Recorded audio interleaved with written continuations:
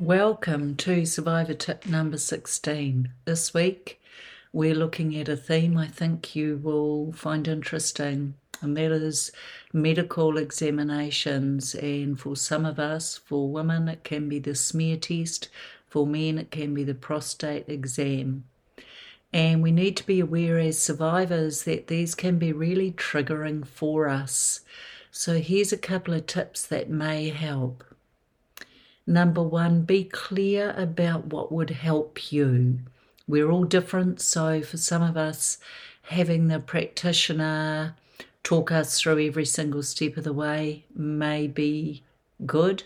For others of us, maybe just having some music playing in the background and hearing a story about something completely different could work. The point being, just go in with a clear understanding of what you require to help you through all of this. We know that with the huge numbers there are of us out there, practitioners are not uncommonly expected to know what to do. It is quite common to them. Secondly, if you're going to a dentist, a similar thing can happen. Just talk through with your dentist what you may need in that moment.